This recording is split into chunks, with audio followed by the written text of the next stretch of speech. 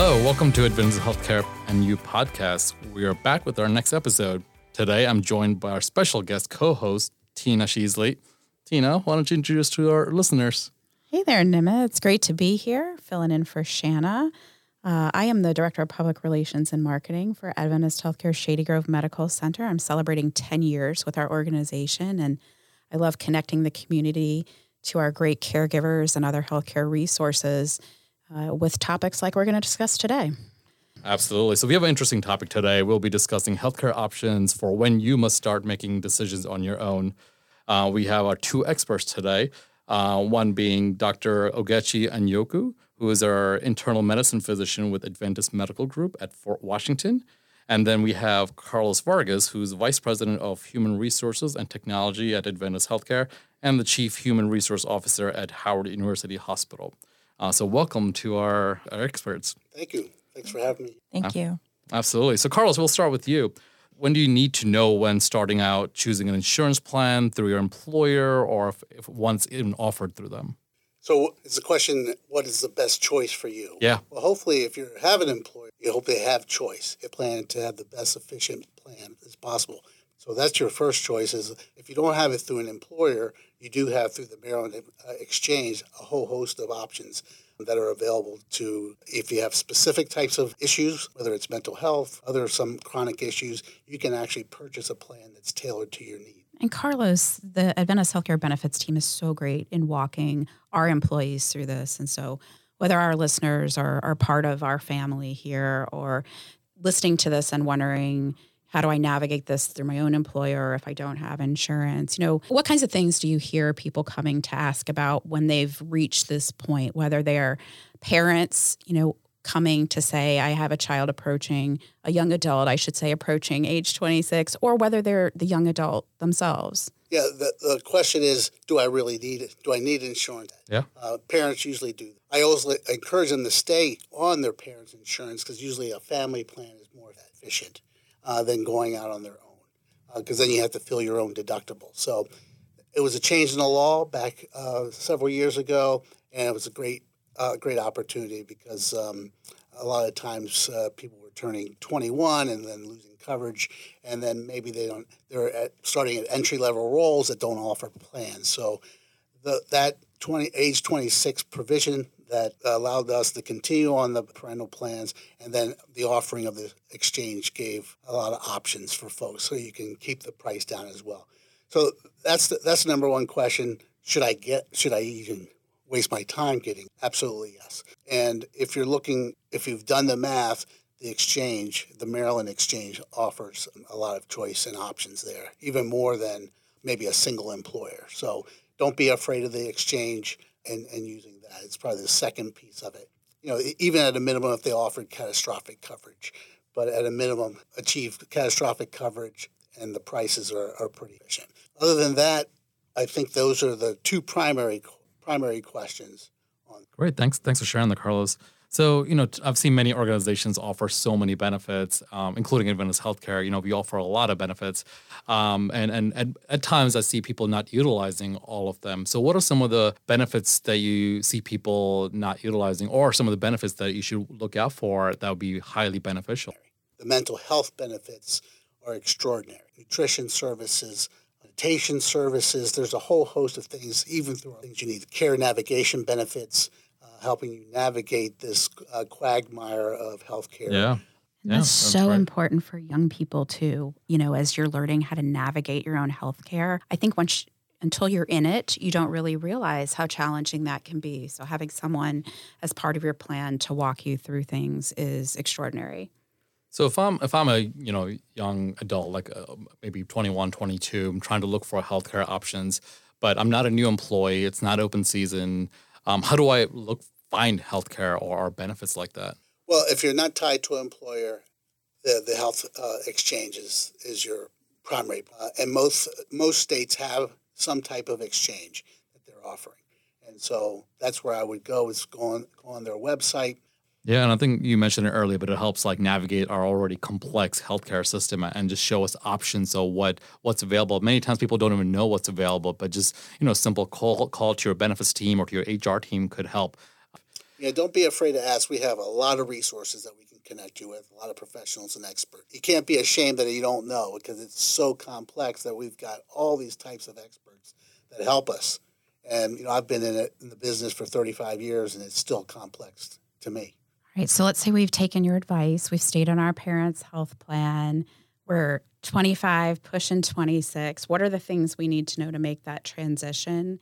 And can you clarify, is it, a switch we need to make on our birthday when we turn 26? Is it a switch by the end of the year? Walk us through that actual change for those who are reaching that milestone. In general, you have 31 days. You have a 31-day window from your birthday to apply to the exchange. Or obviously, if you're employed, that serves as a qualifying event. You don't have to wait till their open enrollment. It may vary by certain employers, but a 31-day rule is good to keep in mind. So do something within 31 days of your birthday. Otherwise, you may go a period without coverage, and you'll have to wait until an open enrollment period at your employer or the exchange to obtain coverage. And typically your HR team or benefits team would work with you to help you navigate the system and say, you know what, this is what works in our company and this is what you need to do. So like typically whoever it is going to, their HR team, they could help navigate this part for you. It's not that, as soon as they turn 26, they're done. Like, they just need to communicate with them. Yeah. We'll try to create a gap, close any gaps that we might see. Well said, Nemeth. Right. So I am fully insured. I'm a young adult trying to go for, to visit a doctor. Many times I don't because I'm a young adult. So that's typically what we see. So Dr. Anyoko, is that true? Is that what you see in your practice as well, that you don't see younger adults coming to find a PCP or visit the doctor's office? So I have heard that misconception quite a lot, that young people don't need to see providers. Although I have been seeing a little bit of a different trend recently, I do see a lot of young patients now. I would say that everybody across the lifespan needs a primary care provider. So just as children see their pediatrician at least yearly or sometimes even more, young adults and older adults also need to see their primary care providers with regularity, at least once a year. So when you're seeing your provider, you're able to develop healthy living habits. You're able to develop a plan that will prevent disease onset or at least delay the onset of some diseases, and just have at least some sort of a baseline of what your health status is. So is that what you're expecting your first visit during when you're turning 26? Is that the part of the conversation you're having the first time around with them? Or what are some of the screenings that we're doing the first time around? Yeah, so it depends on age, and definitely you're trying to just get a background history of the patient. You want to know what their past medical history is. You want to know what their family history is, so that that way we can determine what your risks are for developing certain diseases. So, for example, common diseases that we treat in primary care are high blood pressure, diabetes, high cholesterol. We want to get that information. We want to know what your A1C is so we know whether or not you have diabetes or prediabetes or what your risk is for developing diabetes. Same with hypertension, your blood pressure, or your cholesterol numbers. That gives us an indication of whether or not you're at risk of developing cardiovascular disease. And definitely around the age of 26 or in your 20s, you want to start thinking about talking to your provider about what immunizations you might need. And again, what risks you might have depending on what your personal health history is or what your family history is in terms of different cancers that may develop in your family. Yeah, and I think having that conversation about past medical history or family history is so important, right? Because I can speak from personally, I do have extensive cardiac history from both my parents, and I was able to tailor my health through the channel that is necessary based on the risks that I have or I may develop in the future. So I think just having those transparent conversation and building that relationship is highly valuable and important at the same time. Absolutely. I'm sure it's pieces to a puzzle that without them, it makes your job a lot harder, right? Yeah. Having as much information as possible definitely makes navigating your health journey much easier. And so let's say I'm moving out of my teenage years into my 20s, out of the pediatric world, trying to find a primary care provider of my own. What are some things that a young person should look for when selecting their own physician? Yeah, so that's a good question. And I think it's very individual. I think baseline, you want to make sure that you find a provider who will listen, someone who will be just as much of an advocate for your healthcare as you are. You want to have somebody who's respectful, who respects you, what your needs and goals are. And you just want to find somebody whose style of treatment is in line with what your values and what your goals are. One of the ways that you can try to find a provider, because it can be very difficult, there's so much information out there, would be to ask family members, ask cousins, friends, parents who they see, because oftentimes you will like who your family members or your friends see as well. You can also do a search online to find providers in your area. You can contact your insurance company, and they can also provide you with providers in your area. So I think those are some of the ways that you can find a provider. And that's important. An important tie back to what we've been talking about is making sure that your insurance, whatever insurance plan you have or select, is going to cover the provider. I've also asked our colleagues before because they have same insurance plan as you, and they get good feedback from some of the colleagues. And I love this doctor; they're great, and they're covered by our insurance. So I think just asking around and word of mouth kind of goes long ways too. Absolutely. And of course, it never hurts to go to AdventistHealthcare.com when you're looking for a doctor either, because we have so many great ones like you.